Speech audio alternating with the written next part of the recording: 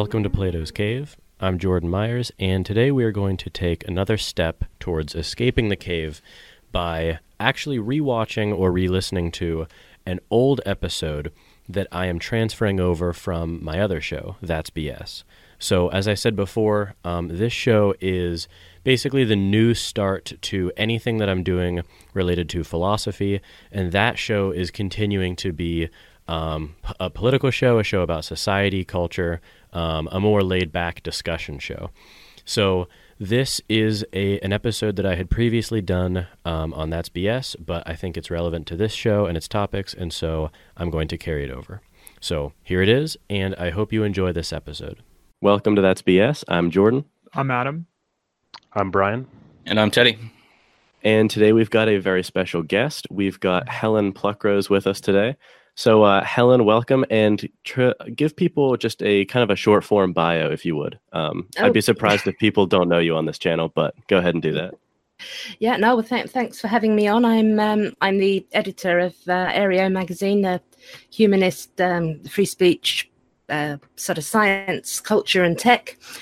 And I've just come out of academia, where I'm a little bit concerned about epistemology and ethics that are going on within the humanities, and have been a part of a project sort of exploring that in more depth with James Lindsay and Peter Boghossian. Mm-hmm. And the project you're referring to is colloquially known as the Gender Studies Hoax, I guess? Yeah, grievance studies.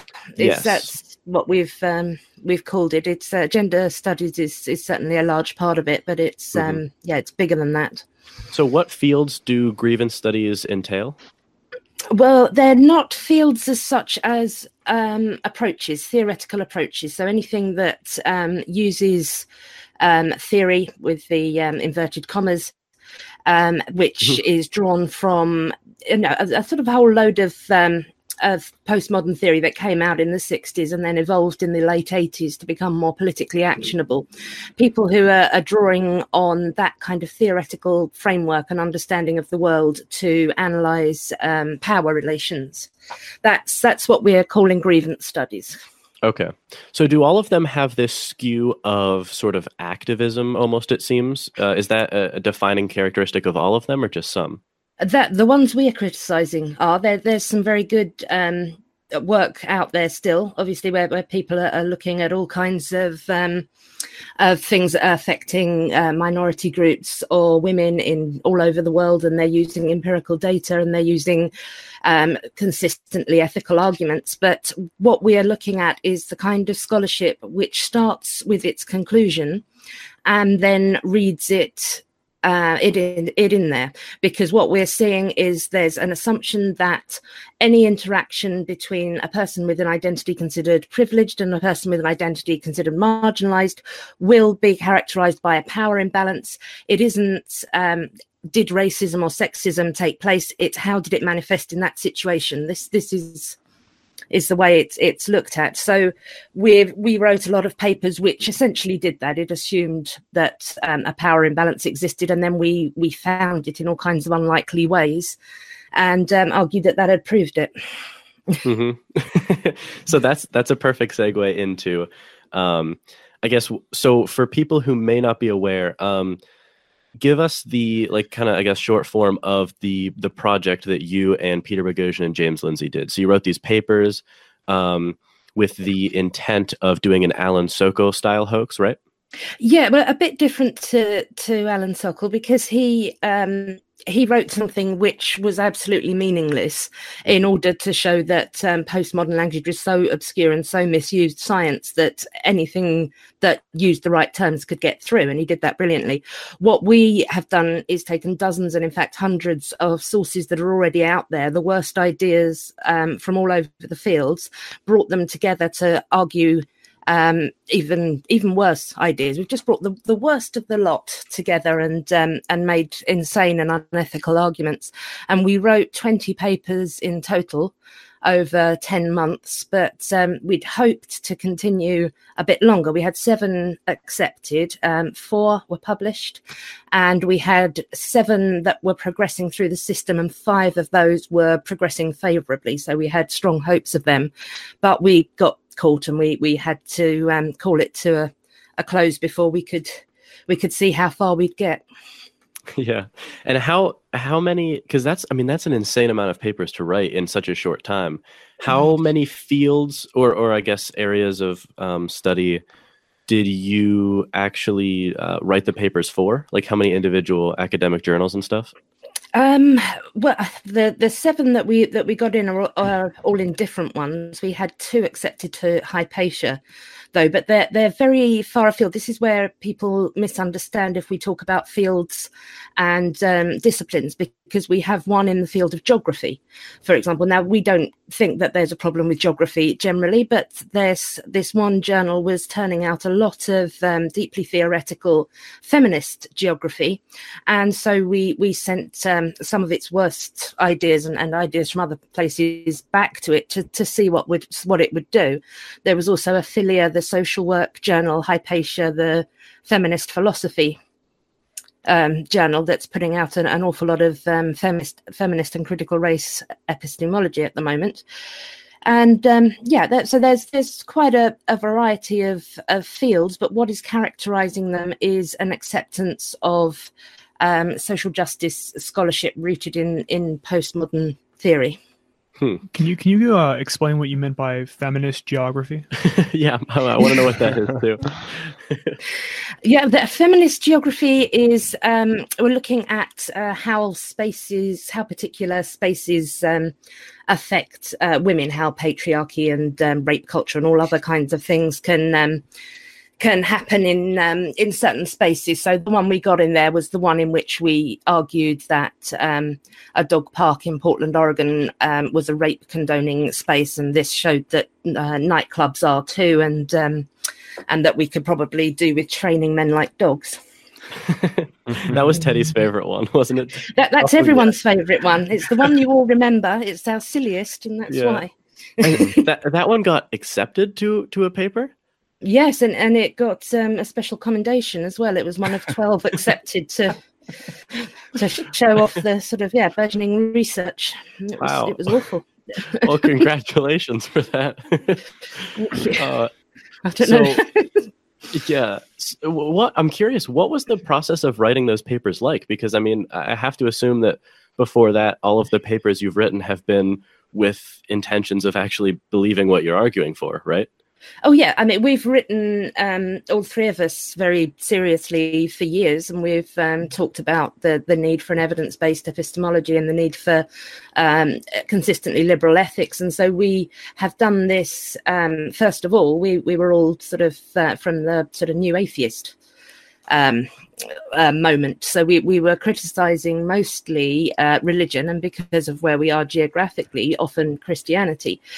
But we're looking at the same things in the same kinds of irrationalism and illiberalism, but coming from a very different source now. So this is how we've kind of switched our techniques to a different subject. And it's very interesting, because when we were criticizing mostly Christianity, we were recognized as being left-wing, quite radically left-wing to a lot of Americans particularly. Now that we're criticizing our form of social justice scholarship, we're often accused of being right-wing.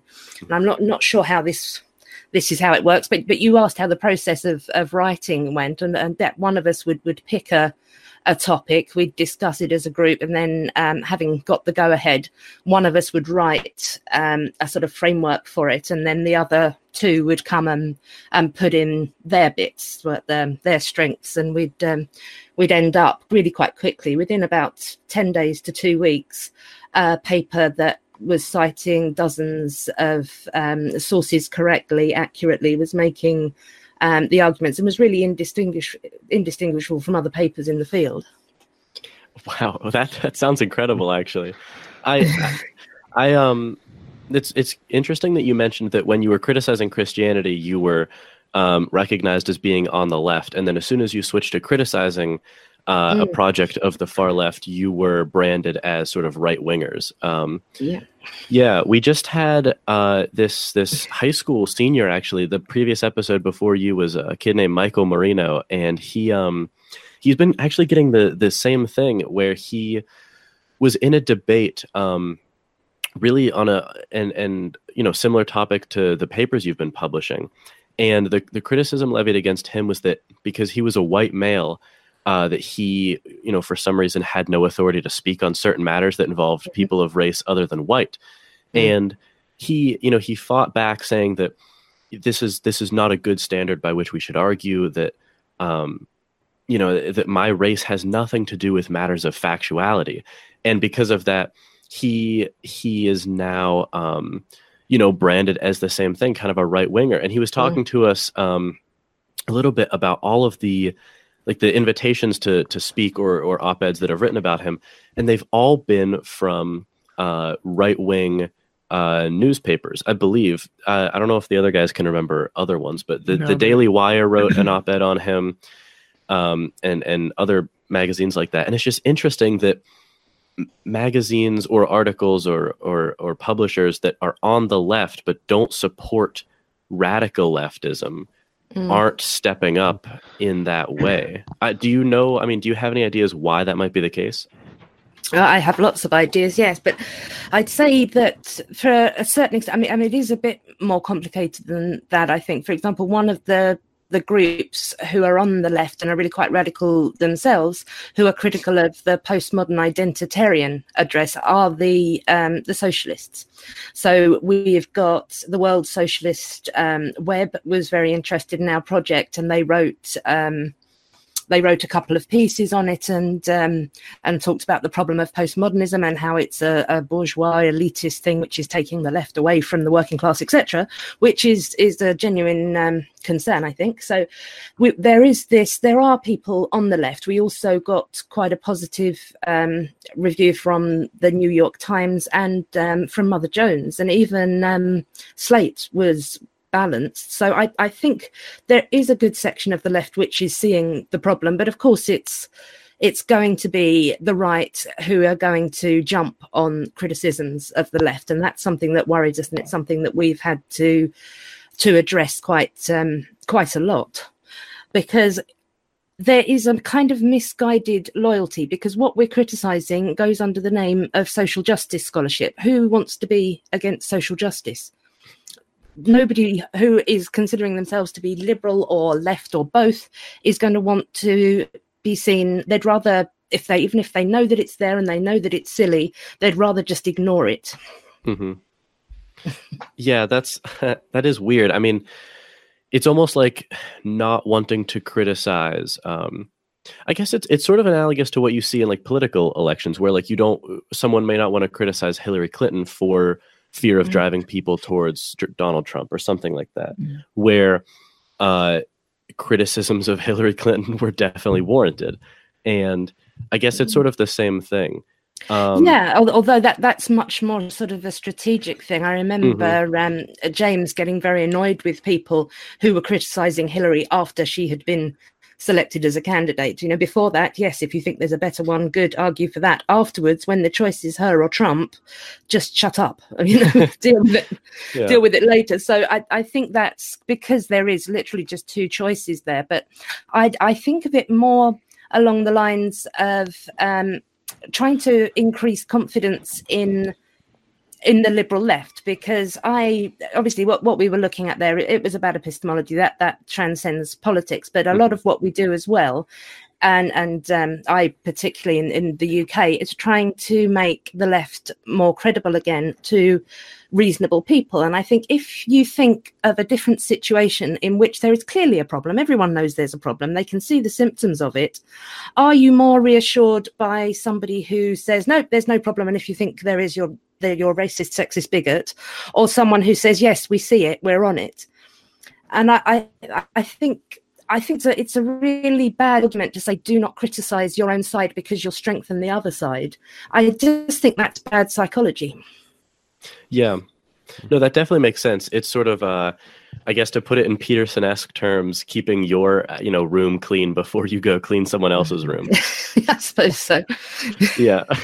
Teddy, do you like that one? I don't know if he tells you to clean other people's rooms, but yeah. So what have you and your co-authors been arguing that these papers prove about the academic left? I think they're showing that there is a certain ideological conformity within certain strands of scholarship, which is, if not absolutely required, and some of our comments show that it is absolutely required, is at least tolerated, is acceptable, is considered to be good scholarship. And that is something that we see as a problem. We're seeing a lot of things coming out of the universities now. We're seeing Robin DiAngelo's white fragility, which is a really, really worrying kind of framework for looking at talking about racial issues. They're just, within her framework, there isn't a way to disagree that society, that every white person is racist without actually proving yourself to be racist. It's a terrible way to go about things. And there's toxic masculinity, and there's white ignorance, and there's all of this identity-based sort of standpoint epistemology, which you were talking about first with the young man, when he was not considered to have the right identity to speak about issues, and he tried to say, I don't accept that understanding of knowledge. I think anybody, it's an argument stands on its merits, and that is an older form of liberalism. That is the marketplace of ideas. That's the idea that reason and evidence work, and that is counter to the standpoint epistemology that is coming out of postmodern forms of identity studies. Mm-hmm. One thing that I've never understood about people who espouse standpoint epistemology is how do they argue that standpoint epistemology is correct regardless of your skin color? Isn't that sort of like an inherent premise that they're sneaking in there? You know what I mean? Like it's true that like I couldn't speak on the experience of a Latino person, mm-hmm. but it seems like it sort of crumbles when you push it in the directions that they're not thinking are very obvious. Like it would presumably also apply to an Asian person speaking about a Black person's experience, right? Like, but does that are they saying that they can't agree or disagree on factual matters? So what's their position there? That's the thing. That's what you've just spotted. What we are doing is confusing experiences with factual claims. And a good example I like to give of this is that if we were going to have a conversation about the experience of giving birth, I would be an authority on this because I have done that. So that is one thing. But if one of you happened to be an obstetrician, I would not be the person with the most knowledge on giving birth in the room. That knowledge is objective. It's separate from me. I could be wrong about it. Somebody else could be right. He could be a man and never have the experience of giving birth. So at standpoint epistemology is looking at experiences as the only source of knowledge. It's not evidence, which, that the whole sort of scientific idea that there is an objective reality out there, and that there are better and worse ways of getting at it. We may not ever be able to be completely sure that we have found it, but that is the aim. It isn't that a reality for me is different to a reality to you. Mm-hmm. Yeah, so we could experience reality slightly differently given who we are, but that doesn't mean that reality itself caters to how we view it. Something exactly. like that? Okay. Exactly. That's interesting. So I guess standpoint epistemology seems to go hand in hand with something like moral relativism, right? Where I guess where I couldn't reach across cultural borders or something and say that, female genital mutilation in Saudi Arabia is wrong, because I'd be crossing some sort of a border, whether it's geographical or not, that I wouldn't be able to cross epistemologically. Is that what they'd be saying? Yes, there is that kind of moral relativism where we're not supposed to speak to other cultures, and this comes largely from the sort of post-colonial aspect of postmodern studies, because what we're looking at there is the recognition that the British Empire, other colonizing forces have trampled on other cultures. They have taken away customs. They have taken away food. They have imposed languages and religions and all sorts of other customs on people, and that was very wrong. So now there is a great cultural guilt and a wish to respect other cultures, or to let the people who are living within those cultures address them. But this still doesn't really work. That bit sounds good. If we say, I mean, I don't think FGM is particularly a problem in Saudi, but there certainly are other quite serious problems there. If we say we want Saudi feminists or Saudi women or human rights activists to talk about this problem, it's not for white Western women to talk about it, but we do then really need to support the women who are doing that. They're tweeting "Stop enslaving Saudi women" in English for a reason. So, it's a very sort of contradictory, muddled mindset, because if we take cultural relativism to its full logical conclusion, the people who claim that we live in a rape culture now have no grounds to criticize it. That would be what the culture is. It should be accepted. Obviously, they do criticize it because they think that rape is wrong, which obviously it is. So we've got this real kind of mess where people are just trying to tiptoe around issues and not recreate a lot of the genuine problems of the past: racism, sexism, homophobia. But it's just too messy. There's no consistency. There's no ethical consistency there at all. And just to sort of harken back to what you were saying, about criticizing and sort of influencing cultures that aren't yours, it also sort of forgets the historical argument as well. I mean, when you take the abolition of slavery in this country, it's not as though this country, was completely isolated and decided to, abolish slavery by itself. I mean, England and France had abolished slavery, years before, and that abolition movement obviously played a big role in our country. So, I mean, it sort of betrays the idea of better ideas winning out in the long run. Yeah. You know what I mean? And just like the influence of good ideas, regardless of where they come from. So. Oh yes, that would not be acceptable at all. The whole marketplace of ideas is understood to be a myth, and to essentially just be perpetuating the ideas of white Western wealthy men. It's tied with that's your story has been told. You have made your arguments. Now shut up and listen to other people. That's the approach there.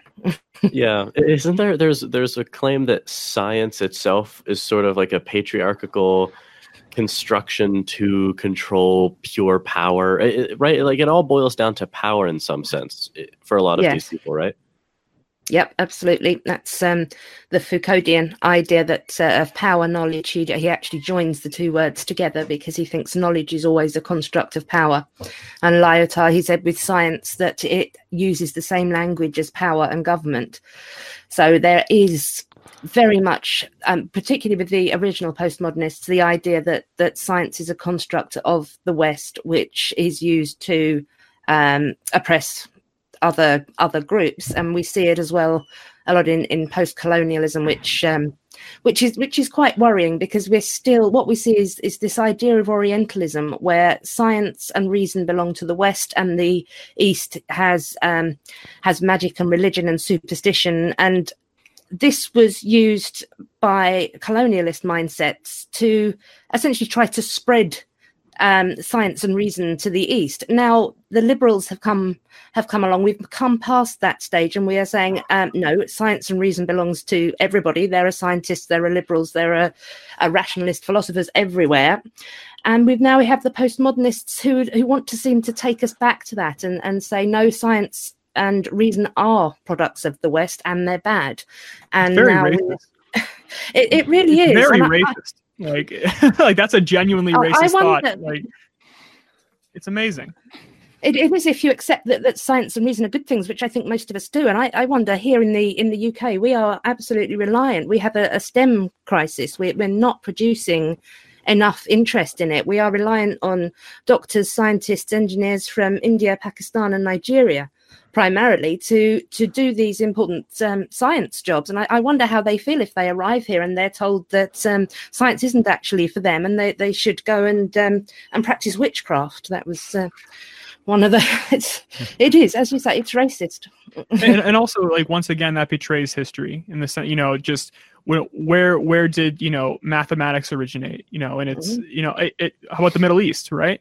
So it just you examine these sort of cultural and sort of thought revolutions throughout the world, and they've happened all over the world.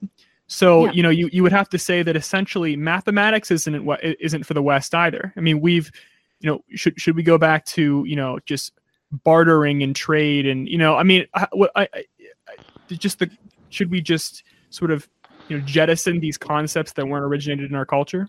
It's an amazing idea. It's ridiculous. There's been a couple of articles and a book that have come out recently saying that maths is problematic, and it's not really just because it's supposed to belong to the West, but because it is linear and it has right and wrong answers, and this is intrinsically masculine and oppressive of people with more sort of alternate ways of knowing. So how do any of these thoughts evolve? Like, is there like a sequential event? Were there just like from your perspective in Great Britain, has there been defining moments in the political landscape that has kind of gave way to these ideas? Or I'm really curious how we got to this point. Well, it's slightly different in the UK and in the US, but the ideas are the same. And I'm afraid I have to say you started it. So a lot of it is coming from the US, and it's coming from an intellectual movement. Obviously, this came first of all. The kind of ideas that have really have caught on came from France, but they travelled to America via people like Edward Said and Judith Butler, and then they've come back again to us. So we had this idea in the late 60s, that was postmodernism, and it was leftist academics who'd become disillusioned with Marxism, and they're looking at this sort of political landscape in which empire has just ended. We've got the end of Jim Crow, we've got the rise of the civil rights movements. All these certainties that progress was happening were being overturned. The people were just not as certain of their rightness as they were, and so we had this postmodernism come up, which just denied the objectivity of truth, and which saw everything as perpetuated in language, discourses, ways of talking about things makes what truth is, and that's connected to power. So they wrote, this sort of small group of intellectuals, they wrote prolifically and largely incomprehensibly for about 20 years, and this didn't have much effect on the rest of the world because it was so insular. But then in the 80s, there was a change, because there was a next wave of theorists, and they wanted to make it politically actionable. So there was Kimberlé Crenshaw, who was working in law, and she came up with her idea of intersectionality. At about the same time as this, Judith Butler was talking about intersections and the cultural construction of identity and how it's reinforced by performance over in queer theory. And we have post-colonialism, which is growing. We have critical race theory, which is getting this sort of discourse analysis part as well. And this has all come up, and the change then was very explicitly stated.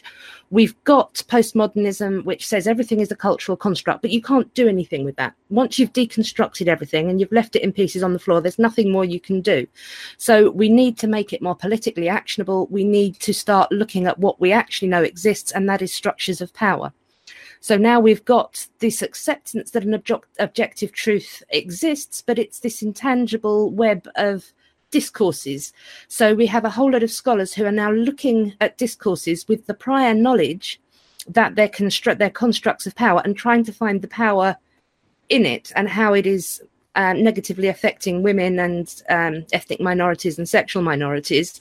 And we've got this great body of work being produced and building on each other, which over the years it is gaining the reputation, it looks like legitimate knowledge. This is how knowledge is supposed to work. We have some few core theorists, and then they work on each other, and then knowledge builds. But when we're looking at what is at the root of this, it is postmodern theory, which is rooted in nothing, and it's ideological, political action on behalf of a kind of ideology, because it isn't as simple as a lot of people say, well, this is action on behalf of women, people of color, LGBTs, because these people have a variety of political positions and ideologies. This is an ideology in service of itself. So I've got a quick question.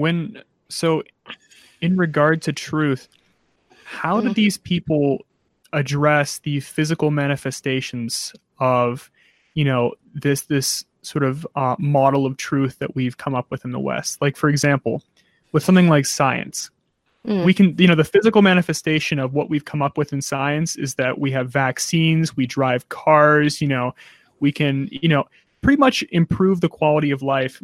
We can prove if it works or not. Exactly. Yeah. So when they say that it's simply a language of power, how do they address, the real world implications of what science has brought to our lives? What they tend to do when somebody brings up this kind of thing, it is then look at errors in science, at science having been used for eugenics and for scientific racism and for other and for scientific sexism as well. So what we've got, it's not quite as clear cut. When we've got the postmodernists, and say we've got the most postmodernist and the most scientific scientist, they both believe that an objective reality exists. They both accept that there is cultural and sort of environmental problems which inhibit getting at it, being absolutely sure we've got at it. But what we have with the scientist, who is our model unbiased science, the epitome of all that is good in science, they are putting up ways to minimize bias. They want to try to falsify hypotheses. They want to replicate. They want to try and remove human error as much as they can. And you can never, ever be absolutely sure you've got to objective truth. Having done that, they continue to look for objective truth. They continue to focus on what is real. With the modernists, they will say, yes, we know, there is a reality out there, but we can't get at it. And what they're looking at is the cultural thing. They like to stay in the fog of not knowing and look at how culture could have built up certain forms of knowledge without ever really addressing what could be real. They're just not that interested in that. Amazing. Yeah, that's really interesting. I mean, so one question that kind of naturally arises, I guess, is how do you or other people successfully argue with someone like this, who, because it seems like it's a catch-22, right? Like if you come at them with a good argument and you say, well, hey, like, it's exactly like you said, we can work off this like Thomas Kuhn model of science and eliminate biases and get as close as we can to objective truth and approximate it closer and closer. But you're bringing up all of these arguments, but the problem is that they always have the magic bullet of saying, well, you're white, or you don't understand my experience, or there's this sort of trump card that they can always play. So how do you think it's effective to kind of circumnavigate that and get around those trump cards that they have? Well, that was really the whole of our point. We have not been able to change the mind of a single academic who writes in the way that we wrote. They have actually, quite a few of them have said our papers were actually sound. They were good. They made good arguments. They used proper research. We just didn't believe in them. So that was their problem. But they really are a small minority. I mean, academics generally are a small part of society, and these kind of studies are a small area. We're worried because they're affecting politics, but even then, studies show time and time and again that only something like 8% of people think that identity politics in the form of language censorship is a good thing. That's a tiny number of people. We're not going to get through to the people who are really committed to this, but there is an awful lot of other people who are on the left, or they're somewhere in the centre, or they're on the right. They're liberal, they're reasonable people. They don't they either don't understand what is happening with postmodern kind of social justice scholarship and they're just ignoring it, or they don't want to be seen to be against social justice, which is what it would sound like. So they're pretending the problem doesn't exist. What we wanted to do was show that it does. So we're not talking to the dyed-in-the-wool zealots. We're talking to the majority of people who we still think are reasonable and who don't really either don't accept or don't know that this is happening. Mm-hmm. If we can get the support of them, if more people would distance themselves, more academics will distance themselves from this kind of scholarship, if it can become less respectable, then there's going to be less draw for people to go into it in the first place. It's going to get marginalized. Okay. So sort of taking out the next generation of people who would presumably carry this forward. Okay, that makes sense. To what degree have you seen this mindset spill over into other disciplines like history or what are some other social sciences? I guess like sociology or. Well, I guess the ones you were discussing. Would gender studies be part of sociology? I don't know. Is that a subset or? It's we got ourselves in trouble for that because we included sociology in one of the fields that have got the problems, and a lot of sociologists came out and said, look, we do empirical research, and they showed us that they did. And so we're not criticizing the entire field of sociology, but yes, a lot of the subdisciplines that are using these theories are subsets of sociology, so that is our meaning. But, have you seen this spill over into history, or have you seen this in science? Like, to what degree have you seen this spill over in other fields or disciplines?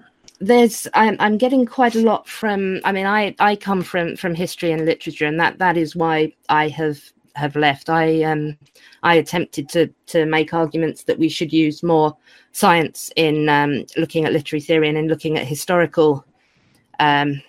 Sort of an analyses, and I was deemed problematic for this. There was only certain types of theory I was allowed to use, and that wasn't included.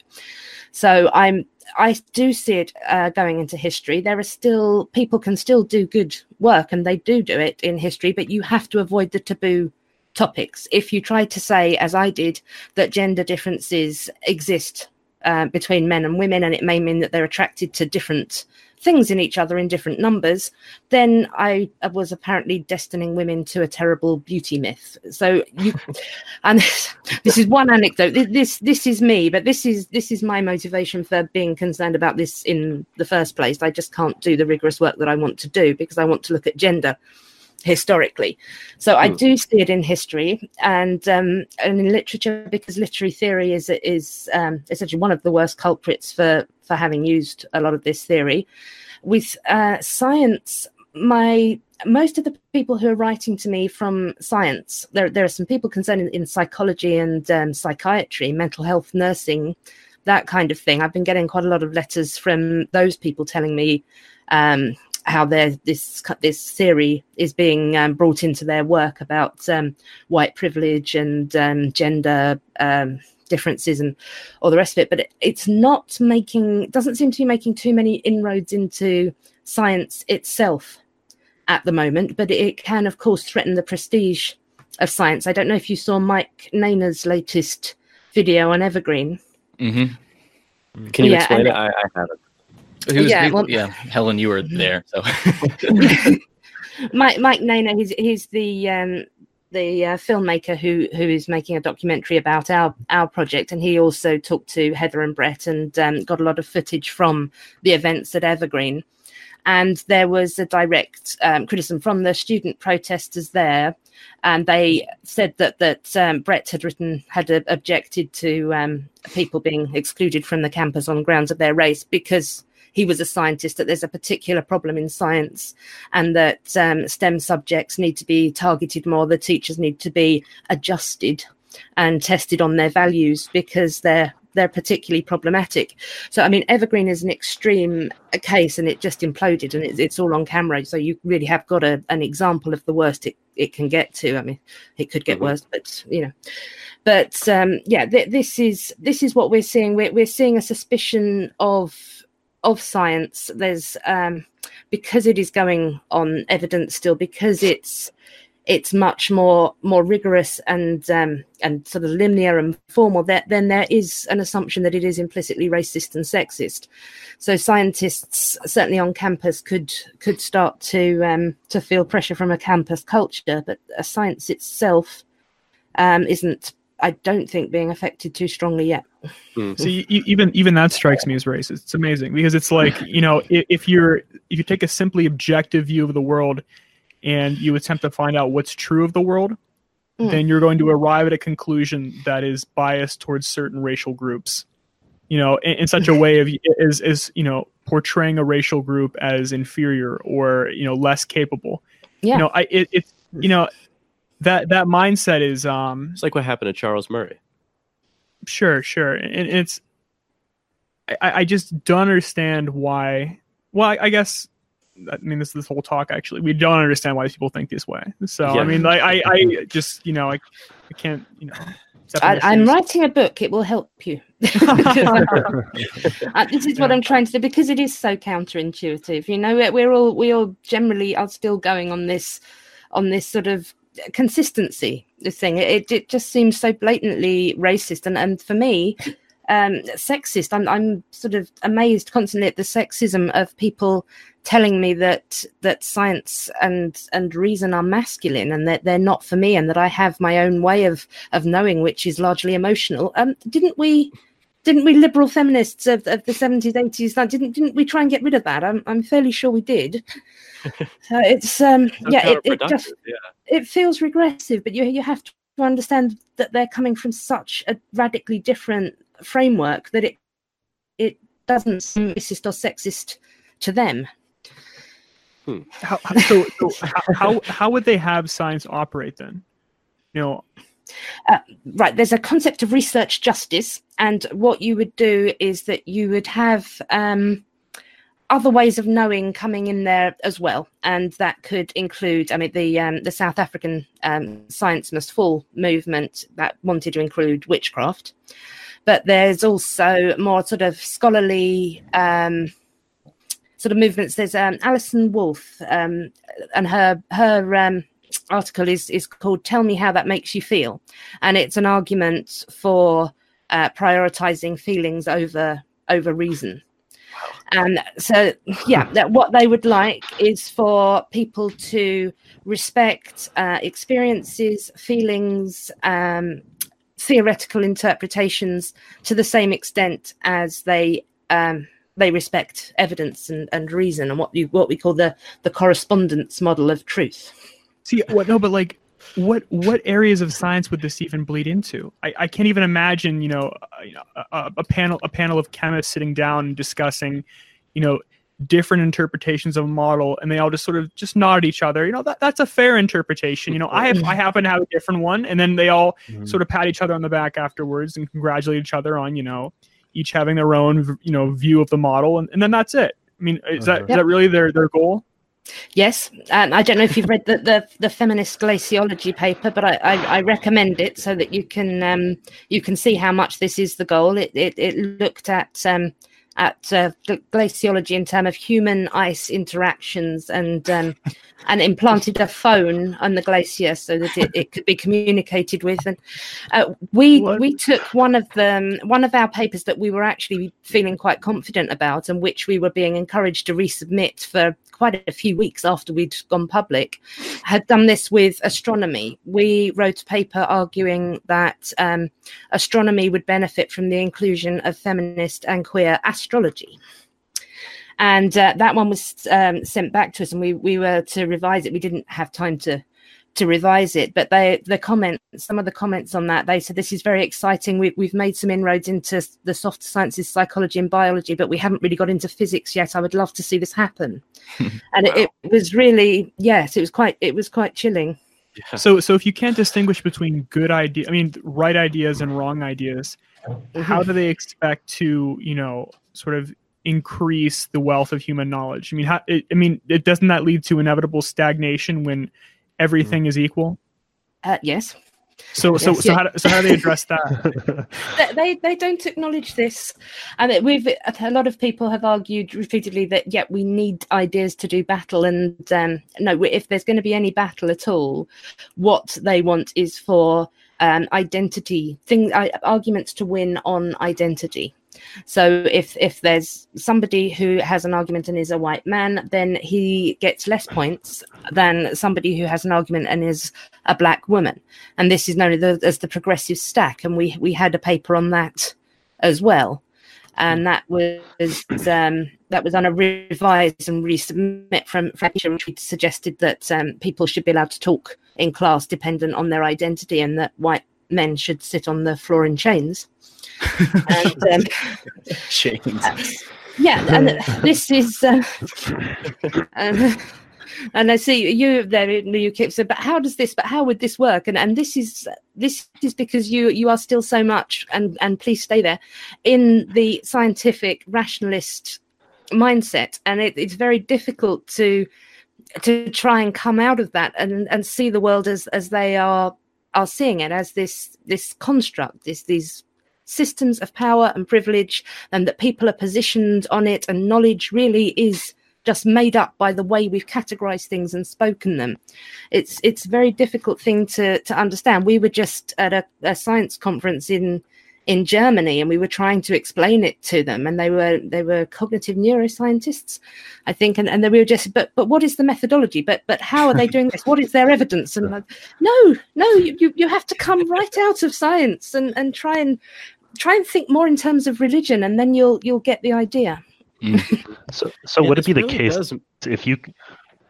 Sorry, like, I wonder then, would they accept an argument of like some sort of government governance under that you have like a dictator that encompasses every single like oppressed class in the world? Wouldn't that kind of conform to how they view the world, and that person should know everything, I guess? Because that's how I'm kind of viewing how they're... Yeah. I mean, I don't think that they I don't know, actually it's would baffling recommend that, to me, but that's how it would work. Yeah, but what we have to notice as well is that then when they're saying listen to women of color or listen to trans women, etc., they really are just talking about the ones who have bought into the ideology. I mean, one of the other papers that we wrote, I took it from a series of papers that had a researcher go out, talk to a lot of people whom she considered to have a marginalized identity, then interpret what they said to fit her own ideology. And I had 18, I think it was, trans people being asked if they felt that they were oppressed by language, and nearly all of them said no, but our researcher found that they were anyway. And that one was rejected, but there was some positive comments on that. It wasn't rejected for the right reason, unfortunately. And I think that one would have had a chance again, except that we got caught for the same foundation with that. But there are so many of them that are just working like that, and it's really so difficult for people to understand unless you're going to do what we did and spend a year reading abstracts, reading papers, reading books, and reproducing it. It's mad. It's astounding. It's really, no, I agree. I think it's really difficult to kind of nail down because there are so many internal contradictions in the dogma. It really models a religion in that way, like you said. It's so weird to me that it seems like the two main contradictions I'm sensing is that it both denigrates people and puts them as like the core focus of the project. It says like, well, your feelings only matter insofar as they align with the ideology, like you said, with trans people. But then it also claims that the feelings of the individual are paramount, especially if that person is in a marginalized class. So the foundations of the entire ideology seem to be at odds. But they are. I mean, this is what somebody would do if they were interviewing someone who had a marginalized identity but wasn't saying the right things, is they would then turn to analyzing why they felt this way and what external pressures and how they'd been forced to comply with certain discourses or had been infected by them. So you're just starting with this absolute certainty, and then you're just going to find, yes, this person gets it and is explaining it well. Oh, this poor person has got swallowed up by it. That's more evidence of how oppressive the system is. So with these things, what I'm trying to think of is a way to salvage the field based upon a trend in a lot of other fields where things are moving towards metrics and sort of like a like an increasing presence of technology in a field. So if someone is trying to quantify or explain how like their autoethnography, autoethnographical story, like their own perspective, they're trying to push that in like a super articulate way. Is there a chance that, I don't know, this is sort of conjecture, but cognitive neuroscience gets to a point where these people can actually use like reliable, falsifiable metrics to talk about their stories? Like you can imagine someone who's talking about the experiences of being a woman in feminist theater in the Middle East or something. And what they can do is they can start to tap into maybe blood pressure measurements, and then they could tap into mood states based upon the harmonics of neural signals. And then what you end up actually getting is a redeemable project. You're getting something that's falsifiable, something with data, and science smuggles its way back into the discipline. I see your cunning plan. I'm not sure it would go down very well at the moment, when because James is a mathematician, and he tried to get some quantitative data into some of them, which he made deliberately not impossible, and that this is just too confusing. And he tells us it was undergraduate statistics that he was putting in there. Nope, it's too confusing. Take it out. People won't understand. So it's a rejection of the statistical evidence that you come. All right. Yeah, see, Teddy, still from your perspective, I mean, these people, they don't care about what's necessarily true, what's going on in the brain. They're like, here's what's objectively true, and frankly, that's enough. You know what I mean? Like, your extra step is still from the Teddy perspective. So yeah, well, I'm trying to bring it to its most logical extreme. So if based upon the hierarchy of oppression, if you get people who are at the top of the hierarchy on 3 different dimensions, and they're both competing for like a limited attention, limited resources of funding, and they're both competing for the same journal spots, what can they use to distinguish between each other? Is it just the extension of how good they are at writing? Would they try to quantify? They'd have a kind of a battle, in which they each tried to problematize the other. And and then somebody would win, or it would just carry on, and then a lot of other academics would get in on it as well, and then there'd just be a big problematization fest, and it would just proliferate more nonsense.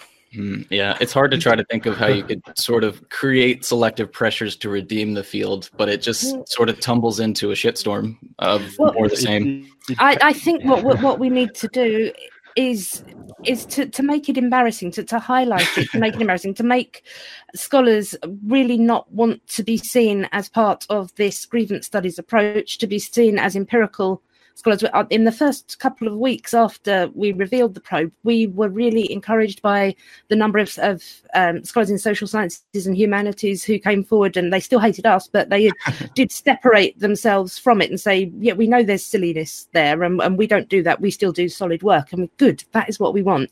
You are now saying, yeah, these ideas are silly. If we can get more people saying that, and we're being helped by the fields themselves, because they really are getting increasingly silly. It's getting harder and harder for anyone, even with slightly reasonable, to say that some of the ideas have worth. And we just need to try and marginalize it out. I mean, if we think back historically and we look at universities which were dominated by religion for a long time, nobody, I mean, I'm not sure what in America, nobody banned talking about religion. It just became a way of interpreting the world that was a little bit embarrassing on a sort of scholarly level. It wasn't really doing it properly. So this theology got less and less influential. And I think with grievance studies, we need to kind of accelerate that process and just make fewer people want to do it, and fewer people take it seriously, and get it get it to the fringes where it belongs. Do you think that addressing it at the research or university level, where people have already graduated into these positions, is the appropriate way, when you consider that the education departments that are creating teachers and putting them out in the field are pushing a lot of these ideologies as the basis of their practice. I mean, there's high school kids coming out with so many interesting ideas, well, interesting in heavy air quotes, that are based upon these small, you said 8% people who are kind of we need a laundering counter narrative. Yeah. Mm-hmm. But at all levels, I guess. Yeah, at all levels. I mean, this is where Mike is so useful to us, because we're talking so much on the level of scholarship and ideas that this isn't really that relevant to a lot of people who aren't part of that. And Mike is, he's making it relevant. He's showing it. People are seeing symptoms. They know that there's a political correctness, they might call it, or identity politics, or you can't say this anymore. And they know things are happening, but we're trying to sort of explain why it's happening and try and give people a way to argue back at it and to say quite confidently, I don't accept your epistemology, but this isn't how we do it. My ethics, I am not racist, sexist, or homophobic, but I'm not going with these ethics. I don't think that's the way to achieve social justice. Okay. So just sort of going off that, what types of people are actually attracted to this field? You're saying it is a minority of people, but I mean, aren't these people generally, of modest background and they're white? Is that going to be the case? The trend? I mean, yeah, I mean, what I'm seeing a lot of, and I wouldn't like to try and give a demography because I haven't looked into the numbers. But if you look at the people we are quoting repeatedly, a lot of the papers, what we're looking at sort of demographically mostly is white women, white middle class women. There are some African American women as well, like Christy Dotson and Kimberlé Crenshaw, but the journals are really full of Allisons. Actually, there's an awful lot of Allisons, and they tend to be sort of 40s middle class white women. But so where were we going with that? Just what attracts these people to this discipline? I mean, why growing up in this country, what makes you hate your own culture enough to to essentially make a career out of criticizing it? Well, I have my own kind of hypothesis about this, and I think that there is a psychology that really gets some kind of reward from standing in the fog of not knowing, and from having this sort of moralistic framework to cling to instead. And James, he's just written a wonderful piece on postmodern religion, and because he spent 3 years studying the psychology of religion and produced a book about the social and psychological needs, and he's now been applying this to social justice scholarship, because this isn't going to go away. The psychological and social needs that are met by religion, there's a need for guilt, there's a need for repentance, atonement, for enforcing morality on other people, to feel part of a system, to be working for something. And I think that is what's happening with social justice at the moment on a psychological level. On an intellectual level, there are people who just really kind of enjoy this type of theory, and I have to admit I do too. This is why I'm one of the very few people who has spent hundreds and hundreds of hours reading it while not thinking it is actually valuable in any way. But I can see how it is fun to play with and how you can get from various places with it. And I think there's a kind of, these people in another time would have been studying the more sort of complicated philosophical theology, because it doesn't really work, but there's something there that is pleasurable.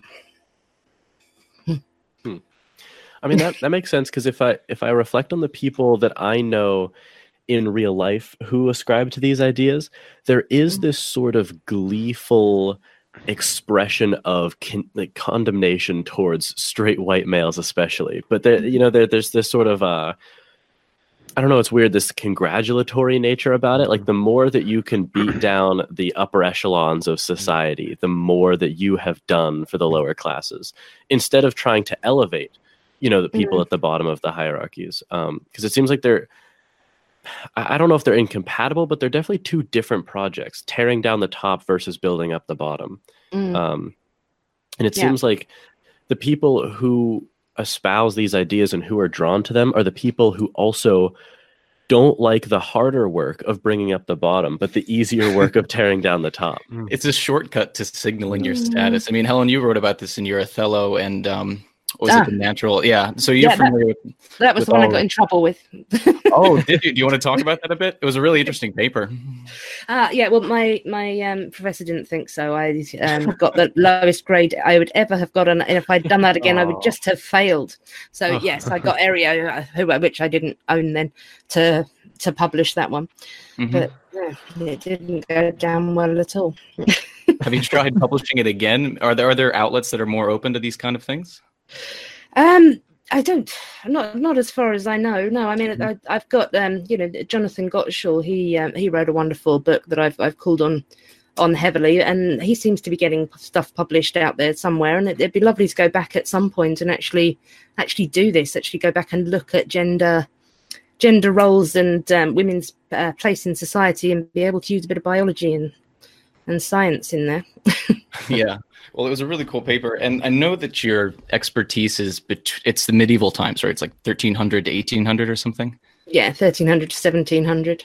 In any of your analysis of those time periods, did you see something similar, some similar kind of social movement that mirrors what's happening today and give us any sort of insight?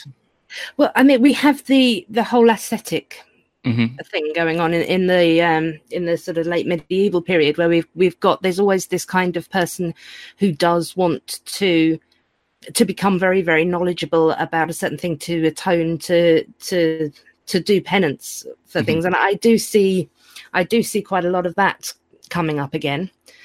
But I don't know. I mean, you can try and you can sort of be oversimplistic with this kind of thing. I mean, what we're seeing now, it really is unique. We've seen these kind of movements before, this kind of zeal, this kind of counter-enlightenment thing going on, which really appeals to a lot of people. But it's unique. It's nothing. I don't think there has ever been a movement before which is so sort of self-hating on a lot of the time, because intersectionality really is dominated by white activists, white scholars, but I mean more women though, I think, than men. So, do you think it's something unique about some sort of gender predisposition in behavior? Is it a higher trait openness that's causing this kind of a drift, or this huge gender imbalance in the field?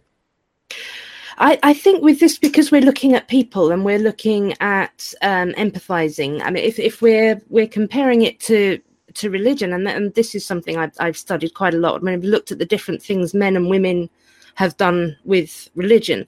We see a lot of men codifying things, and they're listing, and they're and Aquinas, who may well have been autistic, is the epitome of this sort of trying to make everything go in steps. And then you have the female writers. I mean, there are a lot of male mystics as well, but they've got a kind of different spirituality going on altogether. Daphne Hansom is very good on this, and it's much more of a sort of connected, sort of spiritual feelings based religion. So yeah, I think that this kind of activism is going to, and scholarship is going to appeal more to women, but then scholarship in the humanities into gender is going to anyway. I as I said, I study women's history from the 14th century, and maybe 1 in 20 of my sources is a male historian, but I'm going for this empirical based thing. Just kind of commenting on what you said there.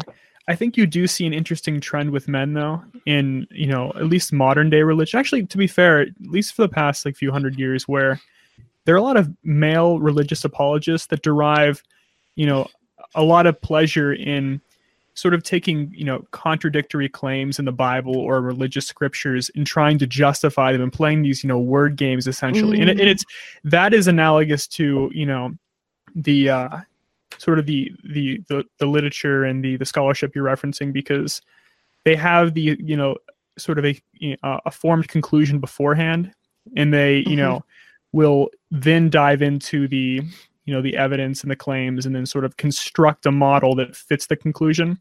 Yep. And you do see that among men, just at least a lot more predominantly than women in religion. I think so. I have said, and just annoyed everybody, that the triad of woo is postmodernism, theology, and metaphysics. And if you want to find the really annoying, obfuscating, sort of quite pompous idiots in making these arguments, then you're going to find the worst of them in metaphysics, and they're going to be predominantly men. And I think this is a similar kind of practice, but I'm now going to annoy all of my philosophers, and I don't mean to. Some of you are great and you're brilliant and I love you, but there are some, and you all know who they are. They're the ones that you try to have a conversation with, and then you just can't get past definitions, and then you've defined yourself out of existence, and then you just have to give up and go away. So that behavior, I think it does come more from men. But when you're going through the literary theory or the social justice theory, then it's the same kind of process, but it's more appealing to women. Sure, yeah. That's interesting. What kind of, so you said that you more or less have left academia. What kind of pushback have you gotten from your work, but especially from the emergence of these hoax papers? I left university about 3 years ago. I was going to do a work up a PhD proposal, and then I just started writing so much about what was going on now. I haven't been back.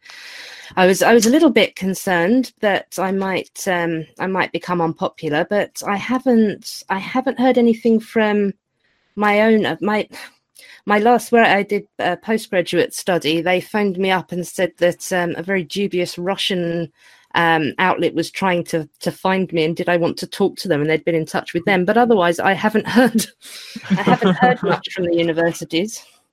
Huh. I don't know what would happen if I tried to go back and do a PhD now. I think I might be unpopular, but I haven't tested that.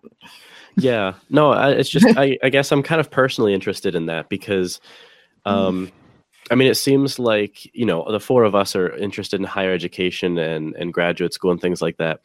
And it is weird that I've sensed a transition between disagreeing cordially and moralizing disagreements now, where it seems like before you could disagree with people on a whole slew of topics in philosophy, in literature, in history, in gender studies.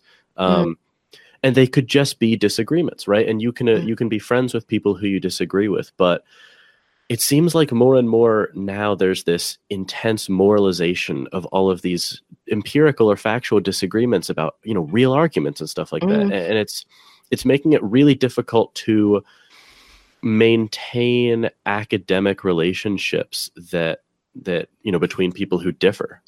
Yeah, absolutely. I think that one paper that I think you'd like, it would show you a lot of how this works. It is called Tracking Privilege Preserving Epistemic Pushback, and that's by Alison Bailey. And she addresses this idea that there can be legitimate disagreement in philosophy and ethics, which includes disagreement with social justice scholarship. And she essentially argued that there can't be, that this just is trying to preserve the epistemic privilege, that the right to decide what knowledge is of privileged groups. So if you're really into this kind of mindset, it's just not possible for someone to think, a couple of examples she gives is a man who questioned the wage gap, was it? Or then another person who asked whether or not we should care about male victims of domestic violence. And they're saying, well, these are shadow texts. They're just trying to get away from the point, and they need to be shut down and not engaged with.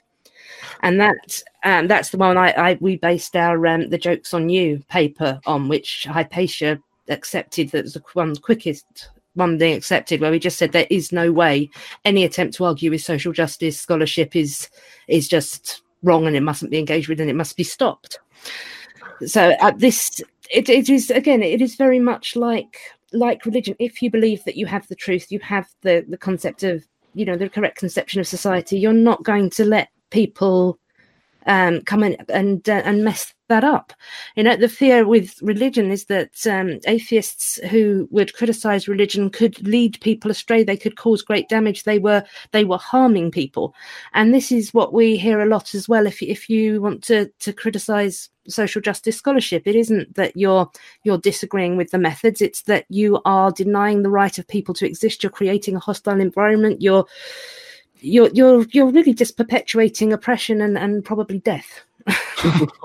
From that perspective, I'm gonna use that line in the future when I'm wrong in a conversation. Like when someone points out that I'm wrong, and be like, "You just want power. You just want power." I'm like, just denying Adam's personhood. Yeah, they're like, just look it up. I'm like, that's all you want. You want power over me right now. It is. It's like it's a trump card. Sorry, what was that, Helen? I said that's the way to end a conversation. Yeah. Oh, yeah. Well, I mean, on that note, what do you? So, what can the average person just having a conversation where these things are brought up against them? What can they do? I think that we just need to get more confident in. Don't go down that rabbit hole. If somebody asks you, well, who are you to say that, being a white man? Don't sort of say, well, I have had experiences of what. No, just say, I don't accept this epistemology where I have to have a certain identity to have an opinion on something.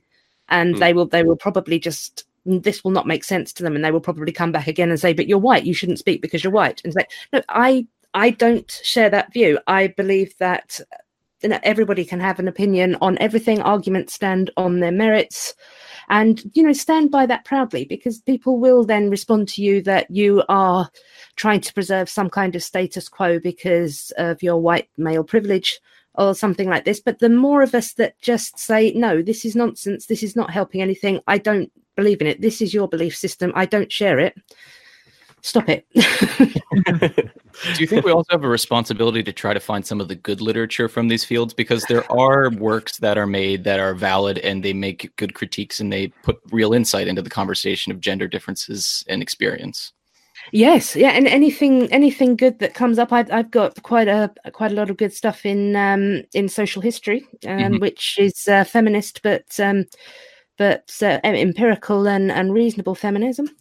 So yeah, do find the good stuff, praise the good stuff, point out the bad stuff, laugh at it, and make it a bit embarrassing, and make people want to actually do rigorous scholarship again, and make the average person want to have a reasoned argument again.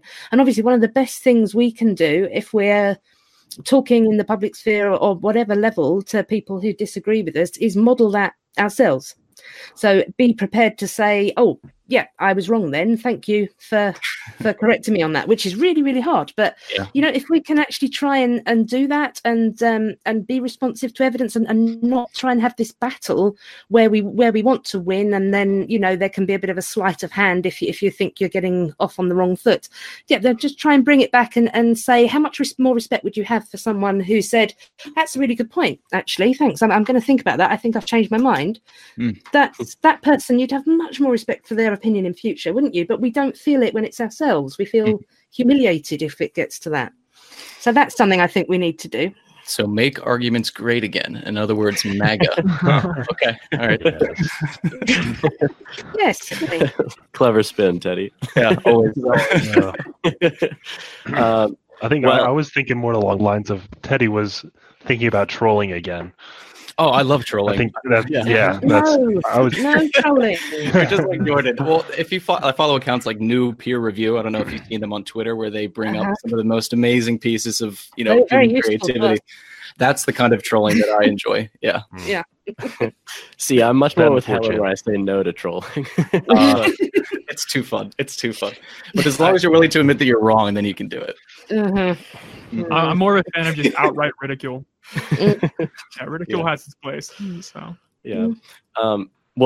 so thank you so much, Helen, for doing this. And before we close out, tell people where they can find your new book and when it's releasing and all of your other work.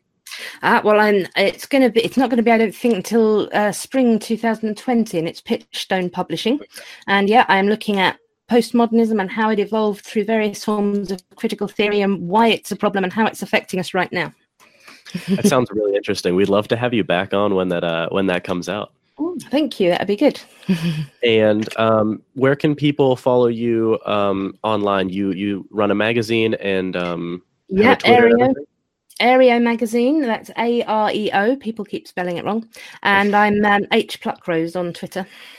Sounds good. Well, yeah, thank you so much. This was a great education into academic leftism and everything. And so people who are watching, please go follow Helen and check out her work. And to Helen, thank you again. And to our listeners, tune in next time. Thank you. It's been fun. Well, I hope you enjoyed that episode and learned something from it. And if you want to support my work and what I'm doing, you can do so by supporting me on Patreon. You can go to patreon.com/Jordan Myers and donate on a monthly basis and receive rewards for your donation. Again, that's JORDANMYERS. And the links to everything will be in the description below. If you can't monetarily support me, you can support me in other ways by liking this video, commenting on it below, reviewing the show on iTunes, or sharing it with a friend or with your Twitter followers. You can also email me at platoscavepodcast@gmail.com and follow me on Twitter at Jordan_C_Myers. And if you want, you can check out my other show called That's BS. It's a more discussion-based show with me and friends. I mentioned it at the top of this episode. So if you enjoyed this, please consider supporting me on Patreon. And as always, thanks for listening.